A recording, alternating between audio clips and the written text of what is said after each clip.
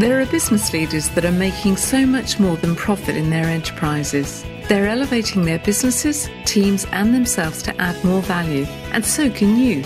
Welcome to the Business Elevation Show with host Chris Cooper. If you are looking for ways to elevate success while contributing to a better world, you'll want to listen for the next hour. Now here's your host, Chris Cooper. Hi, this is Chris Cooper, and welcome to the Business Elevation Show on Voice America. It's wonderful to be back with you again for yet another week, and I also want to say a big thank you to my guest, Jim Palmer, who joined us on the show last week and was talking about living the lives of your dreams and creating a business that you dream of. A really interesting and enjoyable show that. So if you've not heard the show with Jim Palmer, please do check that out. So I'm really excited to talk with my guest today. Her name's Maureen Metcalf, and Maureen also has a show on Voice America, Innovative Leaders Driving Thriving Organizations. So it's lovely to have the opportunity to really touch base with Maureen and find out about the things that she does in her work. Now, Maureen says that she's found that past successful skills and leadership strategies that are insufficient to master the obstacles that businesses currently face. Key executives must continually evolve to be able to manage increasingly complex and volatile conditions, yet they rarely do. So the question here today is, are your key executives ill-equipped to navigate the escalating rate of change that your organization faces? We're going to have to look at in the world today. There's so much change going on, isn't there, in the world of business and the world of politics and technology. So, how do we really, keep up to speed and keep our people up to speed? So during the show, Maureen Metcalf, who's the founder and CEO and board chair of Metcalf and Associates, will be talking to me. She's a really highly sought after expert in anticipating and leveraging future business trends to transform organizations. She's very cleverly captured her 30 years of experience and success in an award-winning series of 9 books, which are used by public, private, and academic organizations to help them align company-wide strategy, systems, and culture with innovative leadership techniques. And having written 1 book myself, my hat goes off to her in writing 9. For years, she's been willing to share her hard-won insights through conference speaking, industry publications, radio talk shows, video presentations, coaching, consulting, and writing for top publications such as Forbes. So a huge, huge welcome today to Maureen Metcalf. Thank you, Christopher. I'm really excited to be here. It's quite an honor to be on your show. That's okay. Absolute pleasure to have you here, Maureen. And feel free to call me Chris, because only my mum calls me Christopher when she's angry. Sorry. So suddenly I'm getting all nervous. Okay, Chris. I'll correct myself quickly. So Maureen, tell me, where do you come from? Where do you live at the moment, and what's your background, and what's inspired you to do the work that you do? So grew up as a military kid, so we moved around a bit. I was born in Germany. I grew up mostly in the DC area, and now live in Columbus, Ohio. And what really inspires me to do this work is having been earlier in my career, I spent 12 years with big consulting firms, PricewaterhouseCoopers and Accenture, and worked with both great firms, worked with clients who were trying to transform their organizations, and some more effective than others. And what it really led me to believe is, while the work we did at those firms was exceptional, there were some things that we probably weren't attending to enough, which is why there's so much research about organizations in the process of transforming, but many of them don't deliver the business results that they are intending to, even though they deliver the product or process change. So that led me to wonder what was missing and how could my work make a dent in that trend. Mm. And did you think, I'm imagining, Maureen, I hope you don't mind saying this, but I think we're probably similar age, and I kind of look back over my career and sort of the work and the projects I've done in consultancy, and I find that actually to really help companies transform, you probably need to have been around a bit and to really have, experienced lots of examples and case studies. And I just wonder whether actually in these sorts of scenarios, it helps to engage with people who've got lots of experience? My sense is yes, because as with anything else, right, you learn from your mistakes as well as your successes. And having done this for now, I guess, decades, I'd like to believe that those experiences contribute to a lot more success for my clients. I mean, I guess you said you come from Columbia, Ohio, and you had a background where you traveled a lot with family and growing up. It sounds like your life was probably, lots of case studies when you were younger. How has that impacted the work you do now? Maybe moving around and living in different places and experiencing that kind of military life? I wonder, it's a great question. I haven't given it much thought, but I would assume that having to pick up and go someplace new on a relatively regular basis, it prepared me for dealing with change, and then going into consulting where I was with new clients pretty regularly, again, having to read a situation pretty quickly, adapt, and respond to the stimulus that was coming my way.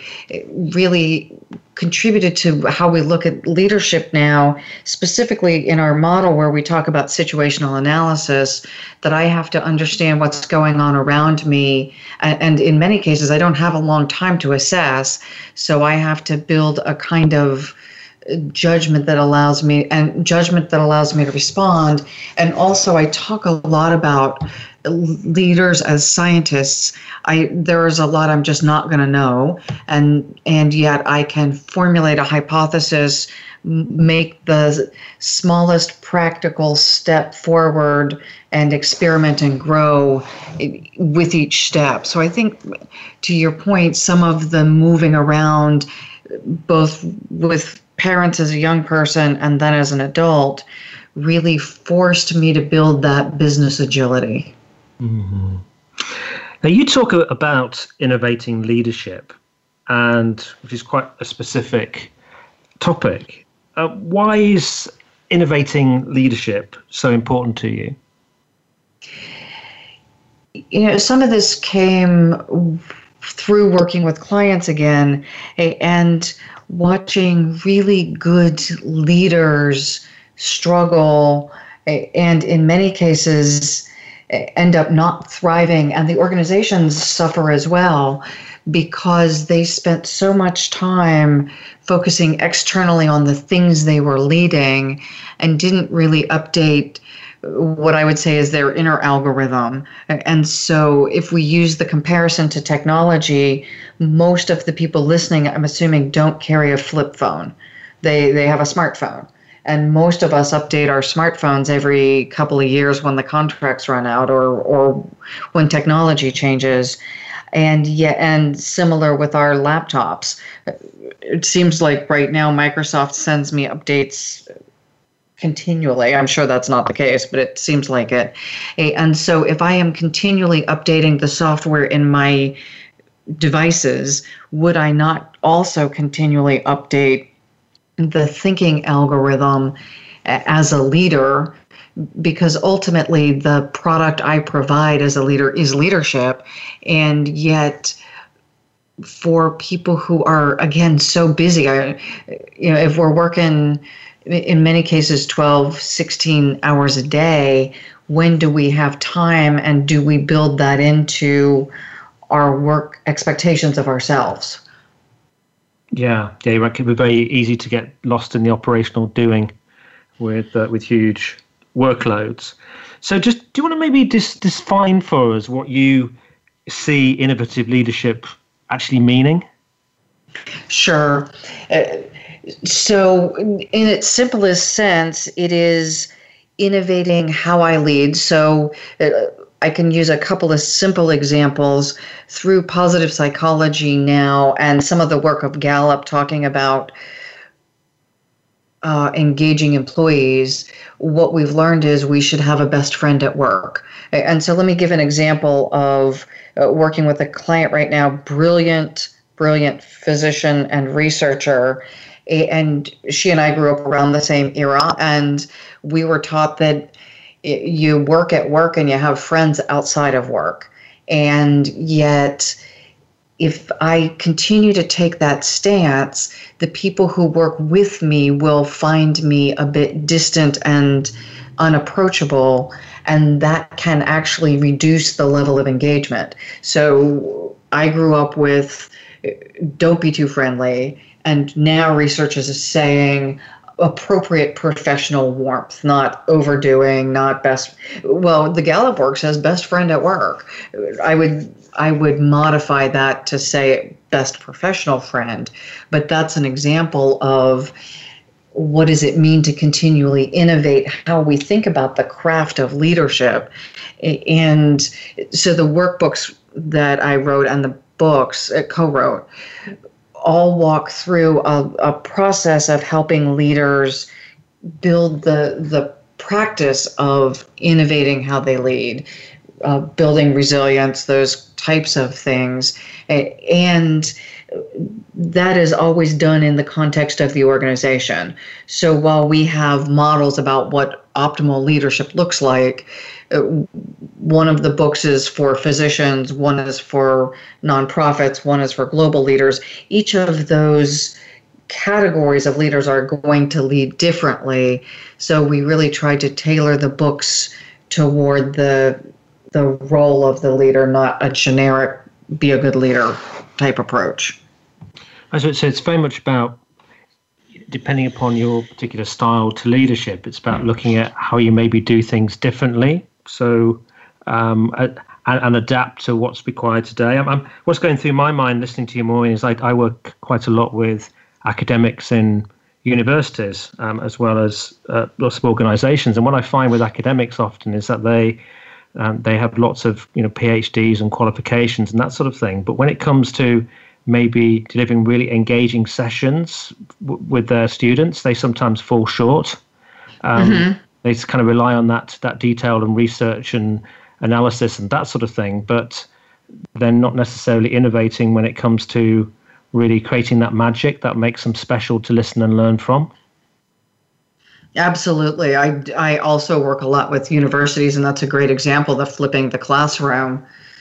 I went back to see one of my favorite professors a few years ago, and I think he was still teaching from the same paper notes with his back to the class writing on a blackboard.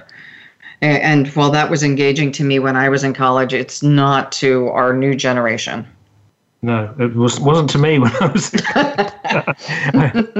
I had a brilliant law teacher called Mr. Finnegan. He was just so much fun and told us great stories. And then he moved on to a different course, and someone else joined and had no level of engagement whatsoever, and just spent her time getting angry with us because we weren't listening at her, never realizing that it was actually she had some responsibility to play for that. So just got a few minutes left till commercial break, about 3 now, and I wonder, how do you become an innovative leader? What do you do? Well, so at the core, there's a simple 6-step process, starting with my vision and values. Who am I and what do I care about? And what do I want to accomplish? And then I do a SWOT analysis. This is the same basic stuff we would do in many kind of change processes. Then I build a development plan. I build a plan for who will support me. And then I put that into practice, look at the barriers, and continue to refine my goals as I go forward, and then ultimately make those habit. So on the surface, this seems simple, and yet the process of human change, as we know, is nothing near simple.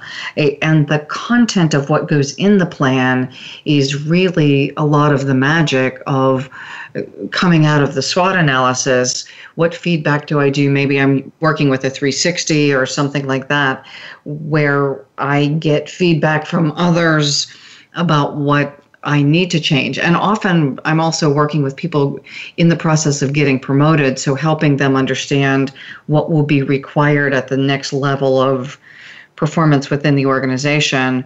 And so they're building new skills in many cases.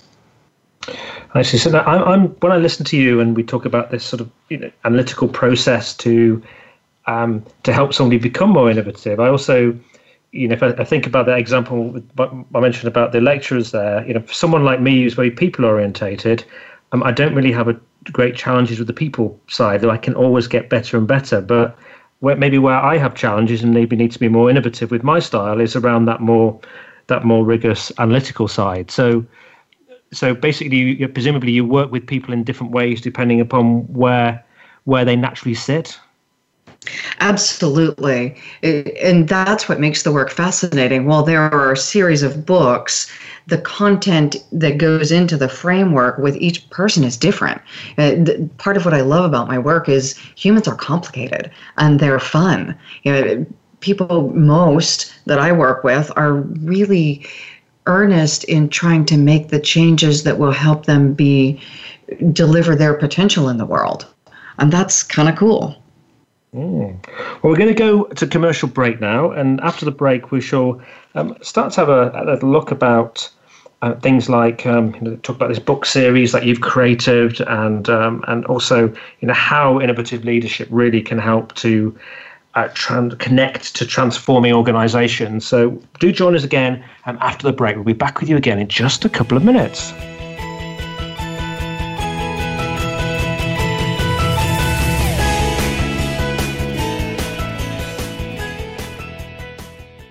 Become our friend on Facebook. Post your thoughts about our shows and network on our timeline. Visit facebook.com/Voice America. Would you like to work personally with the host of this show to help realize your potential? Chris Cooper supports business leaders and high potential individuals to achieve greater success in their businesses and careers. Support includes the opportunity to join a high return group mentoring and mastermind program called the Achiever Program. One-to-one mentoring and coaching, facilitated leader development workshops and speeches. Email info@bemoreachievemore.com to arrange a free, no-obligation consultation to see how Chris and his team can help you. Have you friended us on Facebook yet? Why not? Just go to facebook.com/Voice America or search for the keywords Voice America. Once you are part of our Facebook network, you'll receive daily messages about what's happening with our shows, this week's featured guests, and new happenings at the Voice America Talk Radio Network. And you can add your voice to the always active discussions on our timeline. Just go to facebook.com/Voice America or search for Voice America.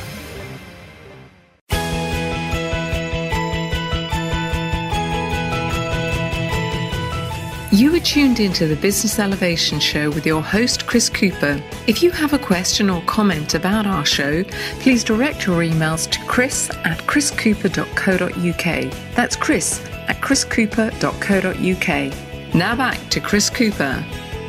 Hi, this is Chris Cooper. I'm with Maureen Metcalf, and we're talking about innovative leaders. And I'm really interested to find out a little bit more about your book series, Maureen. I know there's 9 books in that series, and I wondered what motivated you to create it, and maybe you could just give us a feel as to what sits in there and how people use it. Sure. So the first one came as a result of teaching in an MBA program. And while there are great books available, I was really looking for something with a case study mapping what I was asking students to do. So the first one really came out of both client work I was doing and grad students building that case study along with the framework. And then I was working with a senior executive, and I had asked her to work on something, and she said, "So give me a template." And I said, "Well, it's in the book." And she said, "No, I want a template." And so I put together just a basic Word document template and example, and I wrote that up for her, and came to realize over time working with clients that most of them really would benefit. They didn't want to go find something in a book because they're busy. That's what they're paying me to help them do. So I wanted to create the books that would help them do the work, and also different sectors within our client base really were looking for different examples. So physicians wanted physician examples, not nonprofit examples, and likewise. And so coming out of both the desire to tailor content to my clients, and there's another piece of this for me is creating tools for people who would never be able to afford a university class or a coach, that they can still have access to workbooks. And that is more for emerging leaders. And many leaders, if they're paying out of pocket, they're supporting their families. They're not paying for coaches. And so in service of helping solve some of the world's biggest problems and creating leaders that can do that, creating tools was really important to me. And so these books, though, are a series of, as you say, tools and workbooks people can work with around different aspects of innovating leadership, or is it broader than that?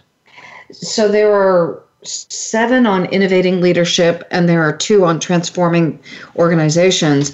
And really what I set out to do was write a book about transforming organizations, and yet it seemed like leadership was the core of, or one of the foundational pieces. But the transformation book looks at both how do I transform myself as a leader in service of changing organizations. And I did that because we are moving so fast, watching examples of things like Airbnb changing industries or self-driving cars. So if I look up and do an environmental scan and realize my industry may be going away or changing dramatically, I need to change the organization. And it seemed like one of the missing pieces is, again, leaders jump in and try to change it, whatever it is, the business, the employees, the processes, the systems, and they don't always stand back and figure out what they need to change about themselves that will allow them to change the organization. And go ahead. Look, I was just thinking that's so true, isn't it? It's often, leaders think from the perspective of, what do I change, as opposed to looking at themselves. So one of my a keynote that I deliver regularly, I talk about engagement that you were talking about earlier, which is a real passion of mine. But a keynote that I deliver regularly is that engagement starts with you. It doesn't start with changing everybody else. You've got to take a good long look at yourself and make sure you're engaged and engaging and understand those aspects before you start engaging others. So I'm completely with you with that. Yeah, I love the idea of looking in the mirror first rather than looking at those people first. Yeah, yes, it's so kind of looking in the mirror rather than looking through the window at others. That's a really good good point. So we've got there's a series of different books in there which can really kind of help us. But I'm really intrigued to know, it is a significant piece of work that you've created there. I mean, what did you learn from this broad compilation of work, really, when it comes to focusing on this area of innovating leadership? The combination of the books and the interviews, doing this radio show as well. One, I'm incredibly hopeful that the people I work with, well, we all struggle to move to the next level, whatever that is, either more effective in our current role or move into a new role. I am heartened by and hopeful that people are so earnest in wanting to solve the problems they face and make the world better. And so I have a lot of lessons about different kinds of tools and how people change. But my biggest takeaway is it's easy to be discouraged as I watch the news. And yet I counterbalance that with the fact that there are people who are working diligently, who are very competent to resolve the problems that we are facing and create a future for our kids that is as good or better than what we have. It's just going to be different. I think that's really helpful there, because it answers the question as to why should people be prepared to change and to adapt. And what you're saying there is that I'm interpreting it as, if we want to make a significant contribution in the world while we're here, it is difficult to keep making that step to the next level, but actually really taking a look at yourself and developing yourself and being prepared to look at some of the aspects that you talk about in your books helps us to add more value, to answer bigger questions, to make a bigger contribution to what is a complex world. And I guess also is that with the rate of technology today, we have to keep abreast because our brains weren't necessarily designed for all this change. I don't think they were. If we look back at the rate of how humans developed over time, we went through probably a 50,000 year period where we didn't develop a change in the thinking algorithm. The world operated as it did and we were able to keep up with it. And now the question is, with technology change, how are we as humans have to change? Or somebody has to change, because somebody has to be answering these questions, the systemic ones that are created by technology. So one that strikes me as will need to be addressed is something like cloning. At what point are parents able to select genetics for children? And how do we legislate to ensure that there aren't abuses happening from what is happening in a lab? Yes. I think we've also got robotics as well, haven't we? That's going to be really interesting. The kind of artificial intelligence and the idea that we could live to be 100, you and I, and certainly the children being born now are expected to live to be over 100. So that raises questions about the systems that support us now, like Social Security and retirement and healthcare, and who pays for what, and how are these things funded in the long term. We are currently facing, I think, some big questions that have to be addressed through a systemic view, not an individual view. So if we're doing whack-a-mole leadership, I'm just going to change through a budgetary action how food stamps are delivered. It doesn't address systemically how do we deal with the fact that there are a lot of people who are working poor, and that will likely increase dramatically given the things you talked about, like AI. Yeah, there's some just to maybe articulate there what you mean by systemic, because it's a word that is starting to be used increasingly more, I think, in the last year or two, really. So I can give just from something I was reading this morning about cutting food stamps. And so the question is, if our federal government pays less, that may be appropriate if we shift to the states the administration of those programs, and maybe to the counties. From a conceptual view, what in my view needs to happen is not just a cut of a budget line, but a handoff and making a plan proactively for how we will attend to people who are working and don't have enough food. So for me, it's a bigger question of who are the entities involved and how do we attend to a change in one area will ripple through the system, right? So that flows through state welfare, it flows to food banks, it flows to churches, it flows to school lunch programs.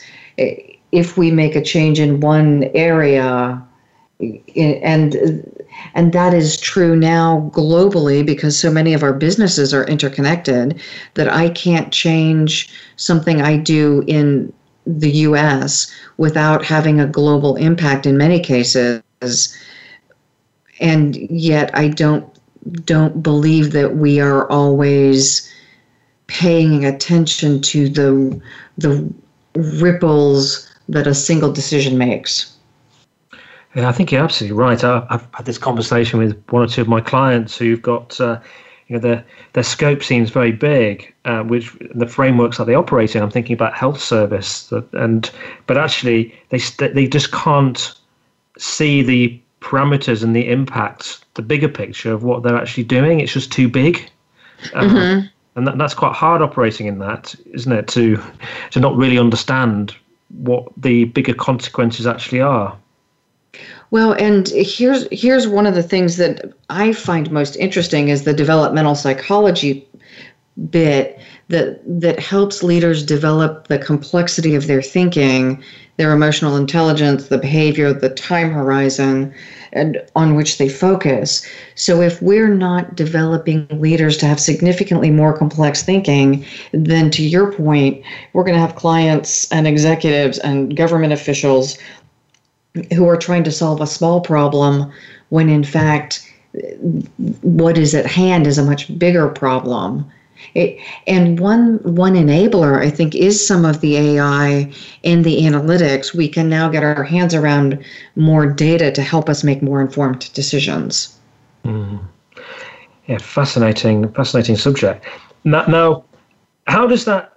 So we can access more data and things, but how does your work really connect to transforming organizations? What do people need to do with it to make that shift when they have to make? I'm thinking of a company like Kodak, which had to transform its market, completely shifted, and it didn't.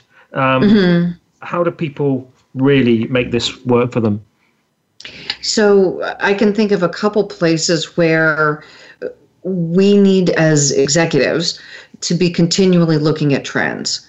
Right. So I conducted a strategic planning session last week, and there was a lot of data collection before that planning session in looking out over the horizon at what are other organizations doing and what trends will likely impact us over the next 5 years. And I realized we don't have a crystal ball, but that has to be an ongoing data collection so that something like we all talk about Netflix and Uber and Airbnb, we know, to use the self-driving car example, we know that they are going to happen. We can anticipate that they'll impact the insurance industry, the car repair industry, maybe the entire, how many cars do people have? If I can drive to work and send my car home so that it's with someone at home, we may only be a one-car family.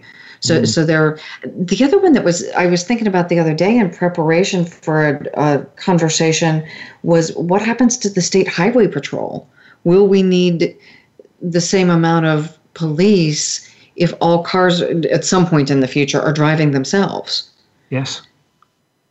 Yeah. So to circle back to close out that question, I think as leaders, it is incumbent upon us much more now because of the rate of change to be paying attention to these trends and looking at the scenarios of how they're going to impact us. We've got about a minute to go now, but we're also thinking about things like social media, and Facebook and Twitter, and the consequences of terrorists using it as a tool, or it can be used for a force for good, but also a force not for good. But some of those consequences probably weren't considered until it was out there growing, expanding at a rapid rate. I absolutely agree. The unintended consequences can be phenomenal. And again, to the complexification, now the security folks need to be paying a lot more attention to cybersecurity, not just physical security, because what puts us at risk could be a kid on the other side of the world with a computer. It's a scary thought, but it's probably already starting to happen. We're seeing it, aren't we? We're seeing examples. We are. Well, and the other is that terrorists no longer look like other. They can look like our homegrown kids who were engaging over the internet. We don't have to send them to some faraway land. They go to their room, you think they're doing their homework, and they're engaging in being indoctrinated to something we can't imagine. There are plenty of problems and challenges out there for bright people to increase their innovative thinking to help solve, aren't there? And lots of coming out of this. That's for me, that's the invitation is the world's getting more complex whether we like it or not. So how do we respond proactively? We're going to go to commercial break now. After the break, we're going to talk about the future and how the leadership landscape is changing. And I'd also love, before we go, just to to get a sense from Maureen. Maureen's now had 100 interviews, and I'd love to get a sense of what she's learned from her interviews. So we'll be back with you again in just a couple of minutes. To join us.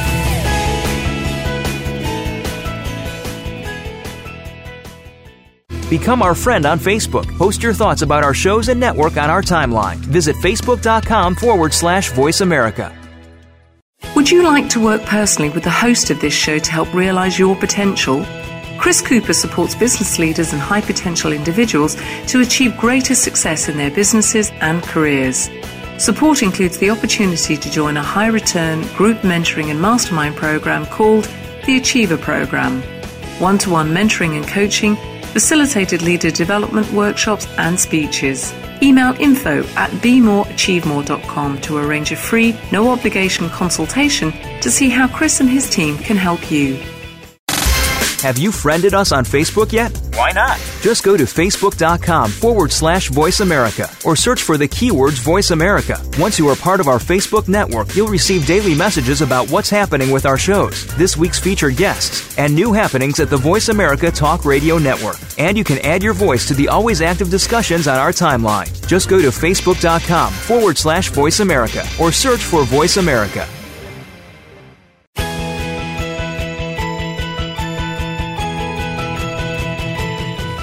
You are tuned into the Business Elevation Show with your host, Chris Cooper. If you have a question or comment about our show, please direct your emails to chris@chriscooper.co.uk. That's chris@chriscooper.co.uk. Now back to Chris Cooper. Hi, it's Chris Cooper here. I'm with Maureen Metcalf. We're talking about innovative leaders. And Maureen, I want to talk to you about now your the book which we've discussed, which is Leadership 2050. And I'm really intrigued to know how you see the future leadership landscape now changing. So again, in the spirit of being hopeful, the research right now is saying that the level of leadership we think is required to transform large, complex organizations is what is called strategist in the models created by Suzanne Cook-Greuter and Bill Torbert and a series of others. And that was written up in Harvard Business Review a few years ago by Torbert. That strategist model, our contribution, and I worked with Mike Morrow-Fox and Susan Cannon to create a competency model that looks not only at behaviors but also mindsets to quantify what that leader of the future looks like. And it is some of the things we've already talked about, like we call it a 360-degree thinker. It's someone who is incredibly complex in their thinking. A couple others cares about getting it right rather than being right. So really focused on living their purpose rather than being driven by ego. Committed to right action.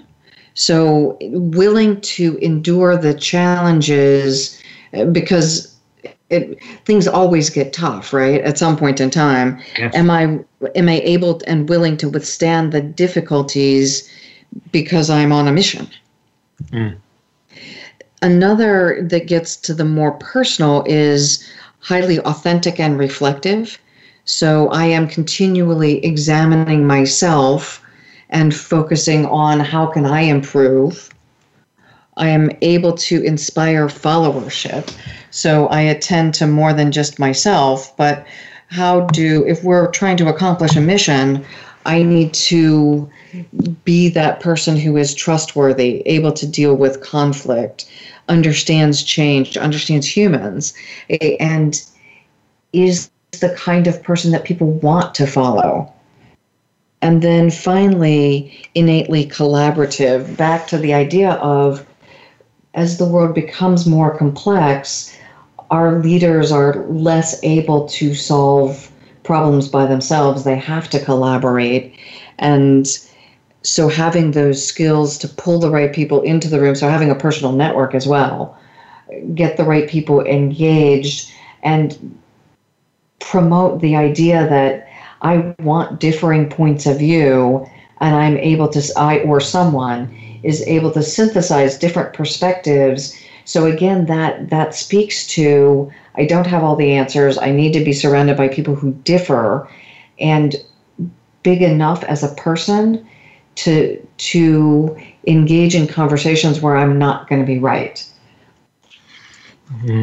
There's a great list there. I'd recommend to people actually to, if you're listening to this live, to take the recording and to rewind it, and to just take a pen and paper out and list some of those and summarize them, because there's a real valuable set of thinking there, which I believe as well. I couldn't, I agree with everything that you've said there in terms of the kind of qualities that we really need today, and that's a long way from the typical leader of the past, I think.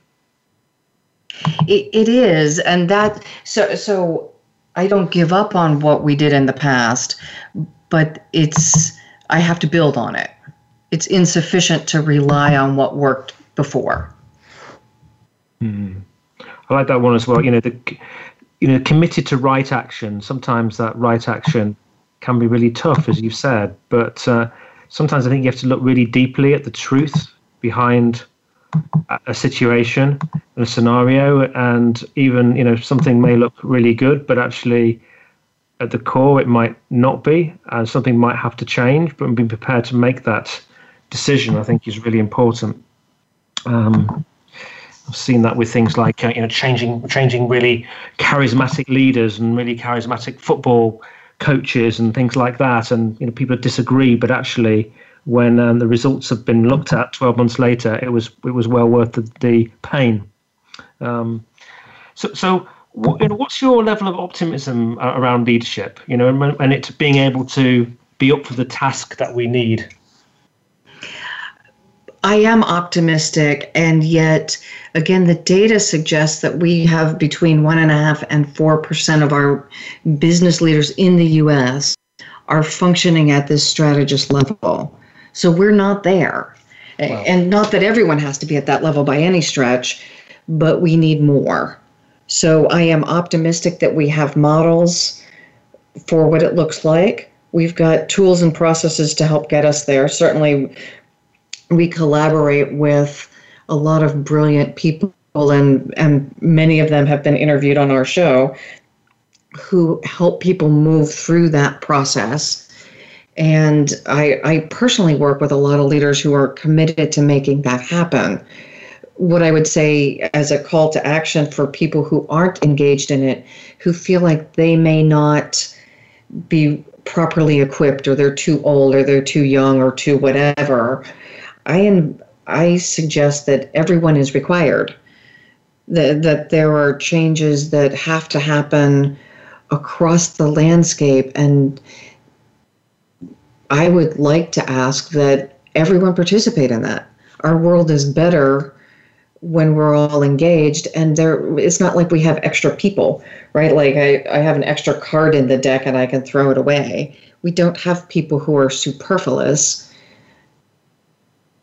So it's the call to action. Absolutely. And the world, when people are engaged, working together, there's a magic there, isn't there? Where, more is delivered, more is achieved. When people are feeling, together and, following people that they admire, and there's authenticity and there's collaboration. It makes a lot of sense. It does. And when people are engaged and using their talents, they bring more to the world, right? We would have, I assume, and not that I want to be completely idealistic, but if we look at the amount of drugs and overdoses and heroin and things that we're facing, I would submit that some of that would be reduced if people were fully engaged. And depression. Yeah, absolutely. It really does have a positive impact, I think, hugely on well-being. My wife's a medic, and we talk about examples like that all the time. Just before we start to wrap up, I'd love to get a sense as well. Are the leadership principles that we've all studied and practiced, are they shifting as well? I think the foundation still holds true. So the example of, I think we still need a leadership vision as an example, but how that materializes in an organization is now different. I still do a 5-year plan, but it's more of a scenario plan. And I recognize that, again, with the rate of change, I need to be continually revisiting my assumptions and updating. And it's not that I'm now going to spend all my time planning, but this adding in the idea of agility, that I shift from command and control, which made sense in the world to get us through the Industrial Revolution, in a knowledge era in organizations that are significantly knowledge focused. It's not optimal. So how do we implement things like a culture of agility where I am continually experimenting, so I'm able to form a hypothesis, I take an action that is the smallest required to get to the next step. And I find with clients, this is such a relief, because in times of volatility, I don't have time to figure out what's the next right step. And by the time I do, something has changed. So I am perpetually in a state of being frozen and afraid of getting it wrong. If I can take small steps and learn from those, and certainly not everything is like that. If I'm building a building, it's not a small step. We commit to building. But many things don't require a long-term commitment. So I can, a client I was working with a couple of weeks ago is a membership organization, and they're experimenting with changing membership rates, and is there a pay online reduced rate in addition to a full-blown member rate? There are lots of things that we don't know, but we can do an experiment that doesn't implode, doesn't destroy the base of revenue, and yet may attract a new category of members. So we do an introductory offer and see what happens. And so a lot more data focus. So I say all of that to say that shift from command and control, so it's a mindset shift, to more experimentation, I think, is an example of how leadership is changing. Excellent. We're getting very close to the end of the interview now. I'm really just keen to know, you've recorded now your 100th radio show, I believe, and I know myself it takes a lot of work and commitment and discipline. So lots of respect for doing that. And I'm really intrigued to know, what have been your biggest, maybe share with us a couple of takeaways that have really impacted you from all those amazing people that you've had the privilege of interviewing. I love the way you put that, because it is a privilege. One, back to the theme of hopeful. There are such brilliant people in the world taking action on so many levels that I had no idea. So I walk away thinking that most of the problems can be solved. And there are a couple things that strike me. One, the importance of resilience and well-being. One of the guests that I learned the most from is Gary Weber. And that's a tough statement because there are so many people I've learned from. He talks about brain science and how, as leaders, how do we shift the way we think about things. That's really causing me to think about how leaders change and how much of the change is how much of our behaviors are unconscious.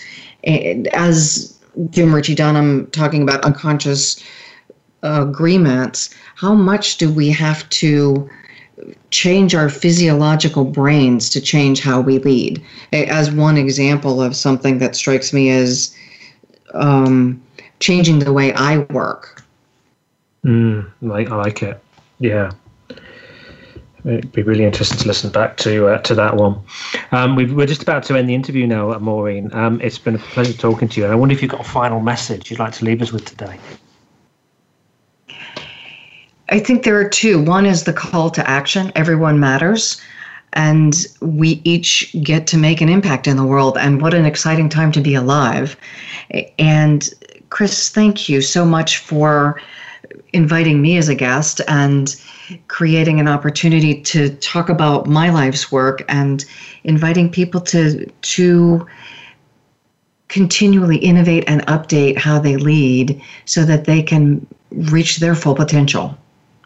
Maureen, you shared a very powerful message, something I think that is hugely important. I think you put it into the context of this, this changing world and the pace. And I love the qualities that you described in there of leaders moving forward. And I think people really should take note on that. And I think also, there is a message of hope with all this change that people can have a big contribution to make, and we need people to really step up. If only 1.5% to 4% of people are functioning at that level. So I want to say a huge thank you to you for the work that you do, for highlighting this to people and supporting. And I know you put a huge amount of effort into your radio show as well.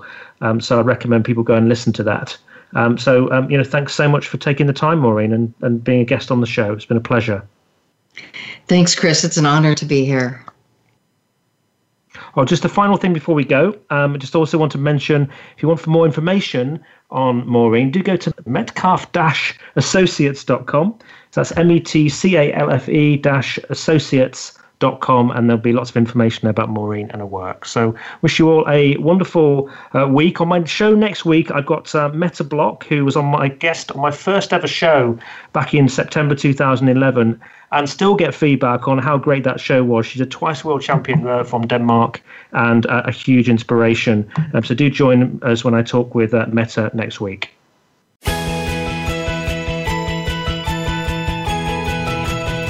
We thank you for listening to the Business Elevation Show. Please join your host, Chris Cooper, again next Friday at 8 a.m. US Pacific Time on the Voice America Business Channel. Be more, achieve more.